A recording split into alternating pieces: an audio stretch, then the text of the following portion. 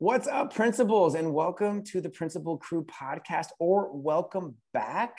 Thanks for giving us time with these conversations with school leaders from around the country. My name is Adam. Welcome. I'm a principal. I'm your host, and as you know, this is the podcast that is all about principals all of the time, because that is just what we do in school leadership is so important. And I'm super excited about the guest on the show today.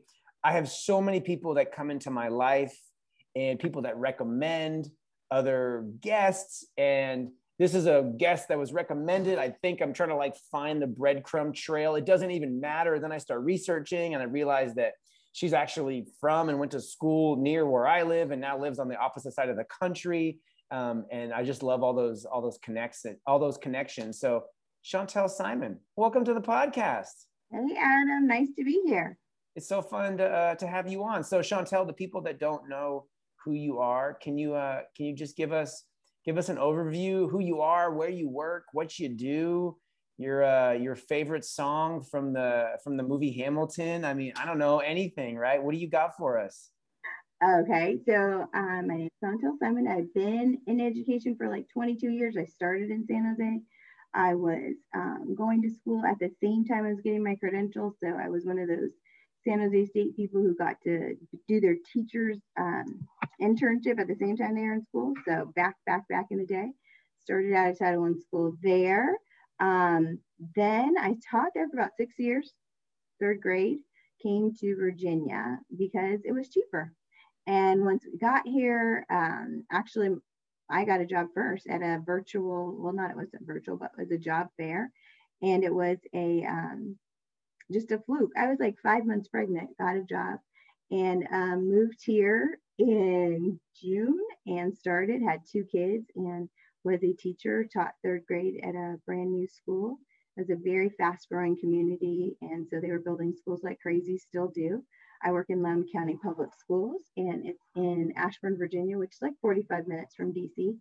And now I think I'm in my 7th year as principal at Forest Grove Elementary.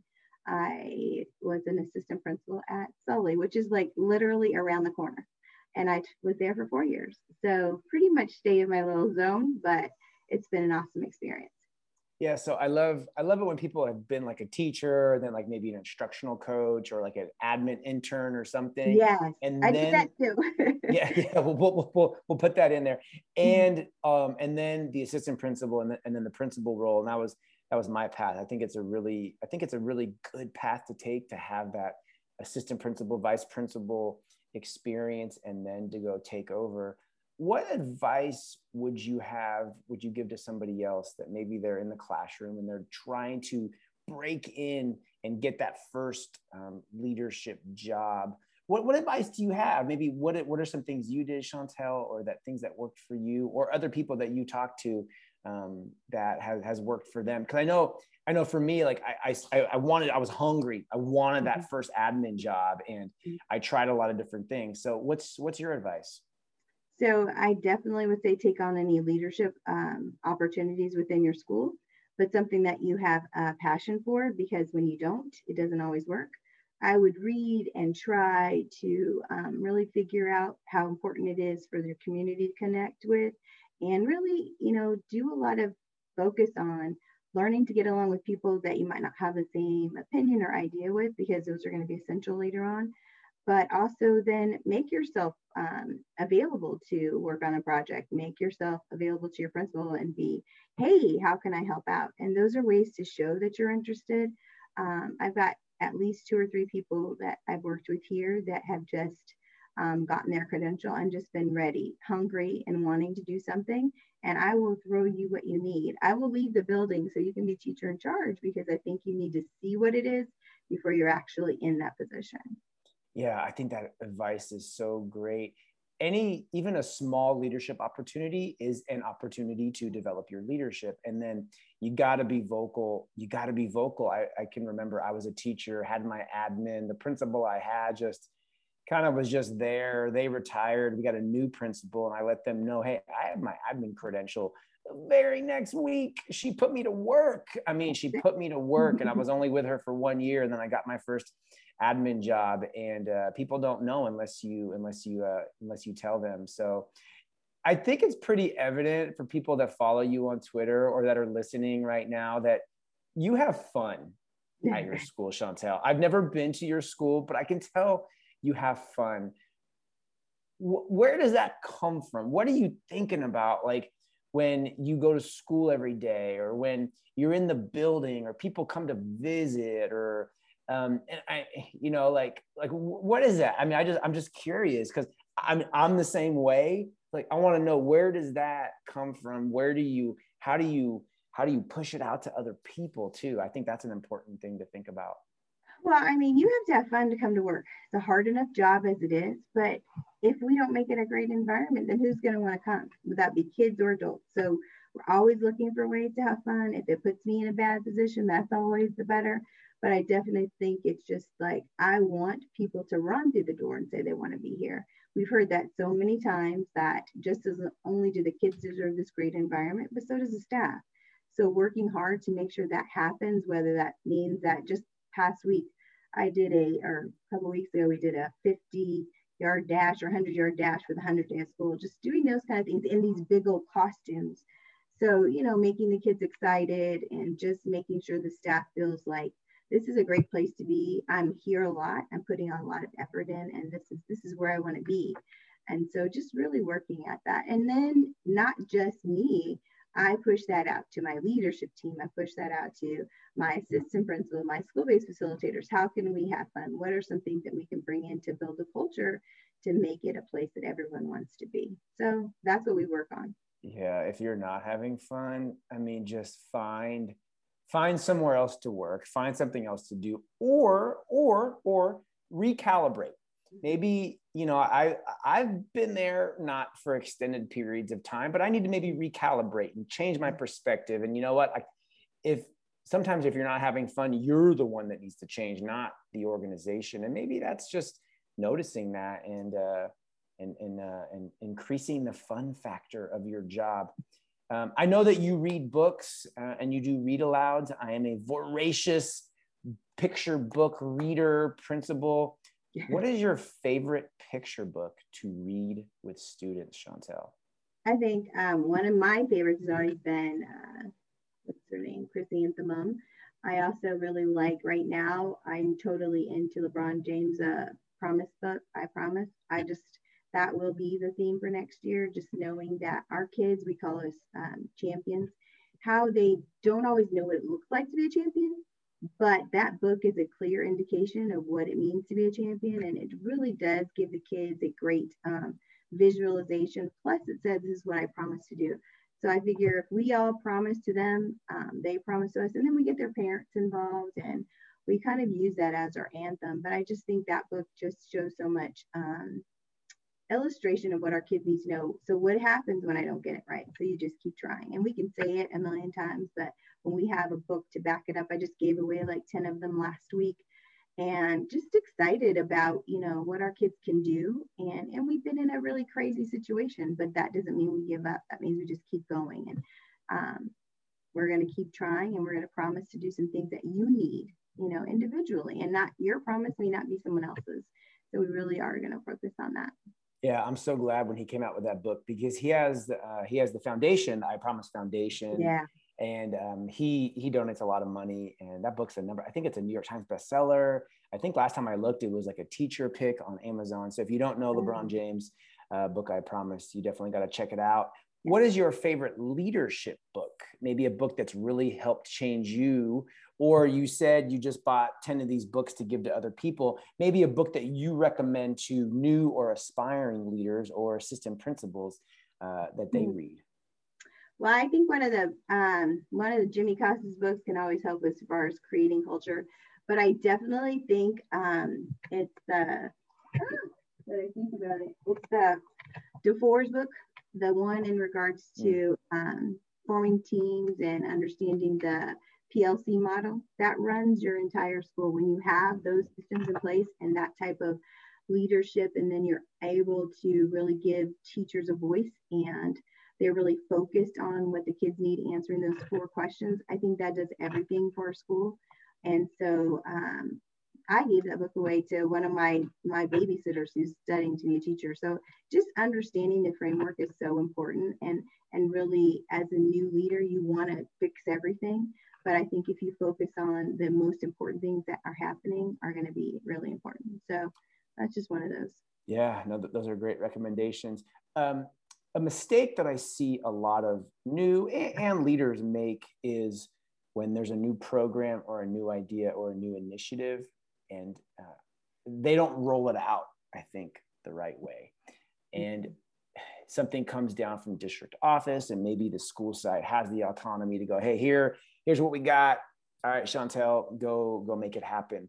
What's your experience, or what's your advice for school site leaders when there is a new program, and it's small, medium, large, whatever it is, how to roll it out so you do get buy-in and you do get fidelity with it being used in the classroom? What's worked for you over your career? So I think in the beginning, as a new principal, you kind of just do it because you don't know any better. But once you learn your staff, once you learn your students, then you start thinking about, well, how does this impact my school? How does this impact my students? How does it impact my staff? And so one of the things that I do now is I take it to the leadership team. So there's a representation of every grade level, and there's a representation of EL, SPED, and the social worker. All those people are part of the decision-making tool here. And so I bring it to them, and then I say, so here's what's on the table. Where are we at with it? Does it make sense for us? And if it does, then we take it to the staff. And I'm very transparent about it. I've learned way too many times that if I'm not transparent, then it makes it seem like I'm doing something and I'm not. So just easier just to be upfront and say, hey, this is what's on the table. Do you think it will work for us? A couple of years ago, we had the opportunity to become a PL school, just personalized learning, which, you're doing that already, but it was a good title and it made it seem like it was something different. So we read the application together as a staff. In a staff meeting, I just had them vote on it. What works for you? First, let's do a little jigsaw. This is what it says on the application. And then, hey, here's what we are already doing. Here's what they say they're going to do. Do they match? Does it sound like something you want to do? And we just voted that way. And those are the things that, people value because you're asking for their voice and you're giving them an opportunity to see it and embrace it. And you're always focusing on, is this what's best for kids? And so those are where the decisions are. Yeah, if this was a video, you would just see me nodding my head repeatedly as you're talking, Shontel, because, the majority of the time, if your staff is not ready, leaders just don't move forward. Because then when there is a time that maybe they don't think they're ready and you need to push them, because those are those times, they're going to say, okay, yeah, this must really be one of those times because Shontel listens to us every other time, and you really gotta get that buy-in. So there is that fidelity and that efficacy when putting out new programs. Something that I've been thinking about a lot lately and talking about is sustainable leadership. And I think there's a difference. I know there's a difference between being a hard worker and a workaholic. And I've always wanted to be known and act as a hard worker. And I worry about a lot of leaders that I know, leaders that I've worked with, leaders that have reached out to me that are burned out, stressed out, leaving the profession, having their job cost them their marriage, having lack of relationships in their life. What does it mean to you to be a sustainable leader, to be a hard worker and not a workaholic? And we know there are times when you are busier than other times, 100%. But what do you think about with that? What are some strategies maybe that you have in your life, in your leadership, so that you do have sustainable leadership? Definitely one of the biggest things I think is you first become a principal. That is it. Like you're here every day. But I think over the time, like I have a mentee right now, and I told her that, while the first year is going to be very unbalanced and you need to prepare your family and you need to let them understand what might happen this year. But as you go on, you put things into practice. You come up with a filing system. This is what happens in January, February, March. So you know what's coming up. I'm very big into making sure that we're ahead of the game, which makes it hard when you're new. But if you have a mindset of these are the tasks that need to be done in January, this always happens in January. This is what we do. And what are we going to do? What's our game plan this year? And then you're telling that to your family. Okay, listen, September, August, it's going to be packed. But there's also part of you that it's never done. So you've got to know when you go home. It's that simple. Like, I'm not the before 5, I usually didn't leave, but now, hey, it's sunny outside. I gotta go, man. And I gotta be balanced. And it's hard because I've had those times when my husband's like, man, you cannot continue to do this. And I don't have a hobby. Like, those are just not the things that I have, but definitely just, making sure you feel good. That self-care that we talk about, that everyone says now, it's so important to protect your peace. And sometimes this job can take that away. So you have to be really efficient with your time. That's the biggest thing. I am big about sitting down. What are the tasks that need to be done, assigning them and getting them done and knocked out. And did I do it for the day? Okay, good. So I feel good about myself. I have top 3. I can't get all 25. I'll never get them all done. What are my top 3 today? And when I do the top 3, and sometimes if I do the top 2, I'm ready to go and I'm excited about it. And so that balance is important. And I never thought exercise was important. Like, I see you running and all that stuff. That's not me. But I got a Peloton, and I'm telling you, that thing, it just changes because you're on there for 30 minutes. You're doing whatever, or 40 minutes, whatever you can do. And you forget everything. And it just brings you down in the space that you need. Mm-hmm. And it took me a while to figure that out. But all of that is important. That feeling, that peace that you get, you got to have it. Yeah, it's you have to, and I love everything is important, but what is urgent? And if you put everything in the important and urgent category, you will be there, you will be burned out, you will be stressed out. It's just no good. So I'm curious, as we're both elementary principals, we live on different coasts, and I've been having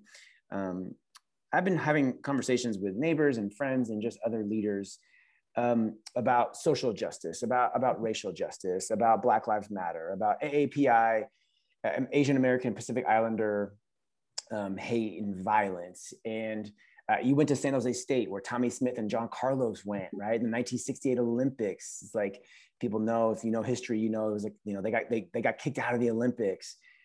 As a school leader, as a Black woman, what place do you feel, how far do we go with conversations in elementary school? And we have to teach history appropriately and accurately. And I feel that some conversations should be had in high school, maybe civics class, and then middle school is a different realm, and then elementary school.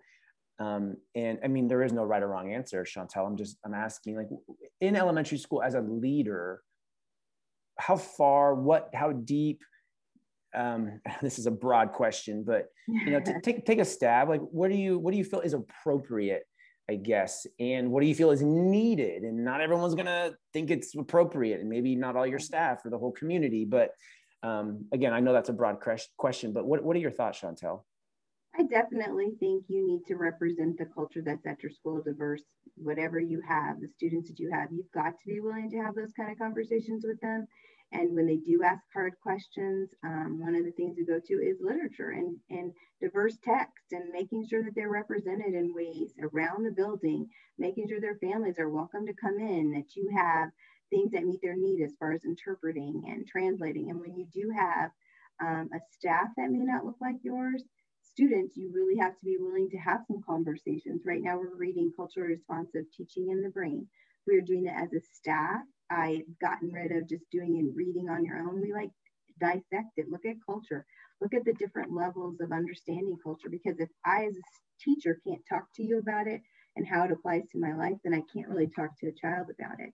And then if I take it out of context as a teacher and I talk to a child, then that kid may not have a great understanding and go home and say, this is what happened at school. So you really have to be willing to do a little research on your students. You got to know them. One of the things we're doing now is home visits too.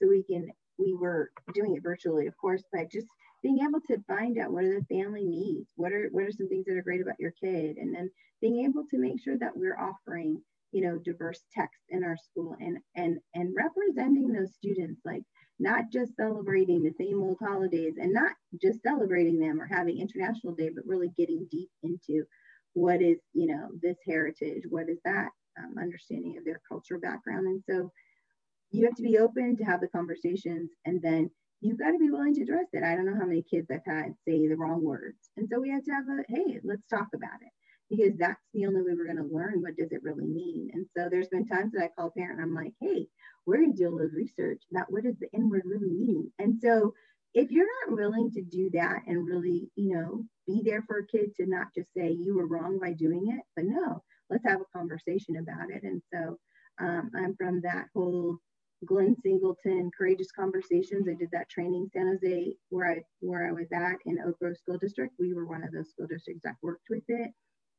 and we just learned from it. And so just being able to be transparent in all conversations and take it as a growing opportunity for your staff, for your students, for the parents, and being able to welcome them in and having some of those conversations like, hey, how can we help meet your needs? But then tell us a little bit about, some of the things that we don't know, that we don't want to mess up. And, it's really about people. And when they feel as if they're part of this community and a stakeholder, then they're going to work with you, grow with you. And those are just the things that, are really happening in Virginia or in my school district for sure. Equity is a big thing. And so how can we as leaders make sure that we're walking that walk and talking it and being able to make sure that we meet our students' needs and being able to educate them. I mean, that's what it is, opportunity.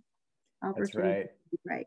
Yeah, it is opportunity. And as you're talking about those book lists, a lot of people reach out to me like, hey, what books do you recommend? And Edutopia has some great book lists. Common Sense Media, they have some great book lists. I know there's a whole bunch out there, but those are two that just come to mind off the top of my head.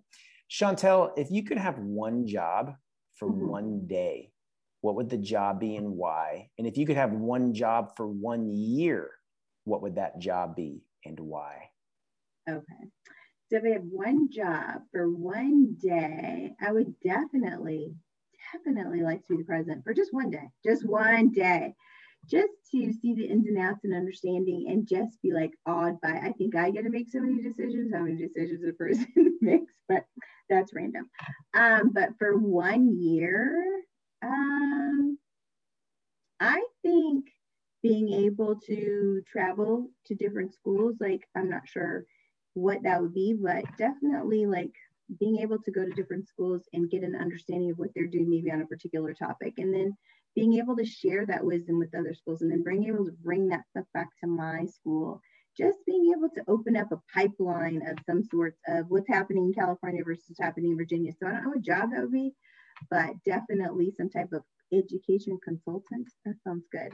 Education consultant in regards to reading, science, math, whichever. But just being able to share. I think sometimes like we don't share the way that we could. We could just like so many more things happen. And I think that's an exciting opportunity just to be able to get inside, get some understanding, and then just go out there and make impacts. Yeah, no, you're onto something. I was talking to my friend, Portia Dudley, who's a principal in Texas, about doing like an exchange, and not like a year, not a 6 months, but like do it for, 2 weeks where maybe they come to your school for a week and then you're on your own and then you go or something. Because I'll tell you, I've had the opportunity to be that consultant and visit hundreds of schools around the country, and I've learned so much. And you've worked in, California and Virginia, but when you really get in there and see, it really does broaden your horizons, and nothing's weird. It's just different, and you learn from that. So what if the president, and what if the vice president, and what if the secretary of education came to your school, Shontel, and they just rolled up and they're like, hello, Miss Simon.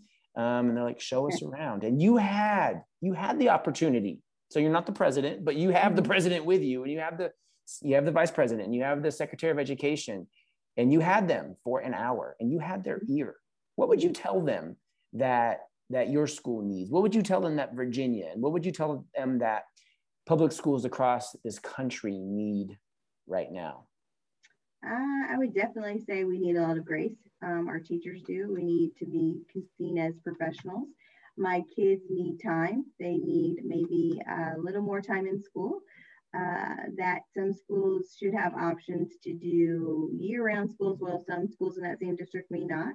That my kids need more hands-on opportunities, not just computers, but we need opportunities to get our hands dirty, whether we're outside, whether we're inside. They need to understand what the authentic learning looks like and why it's important. So those authentic opportunities, I might say something about testing, because really, what are we doing?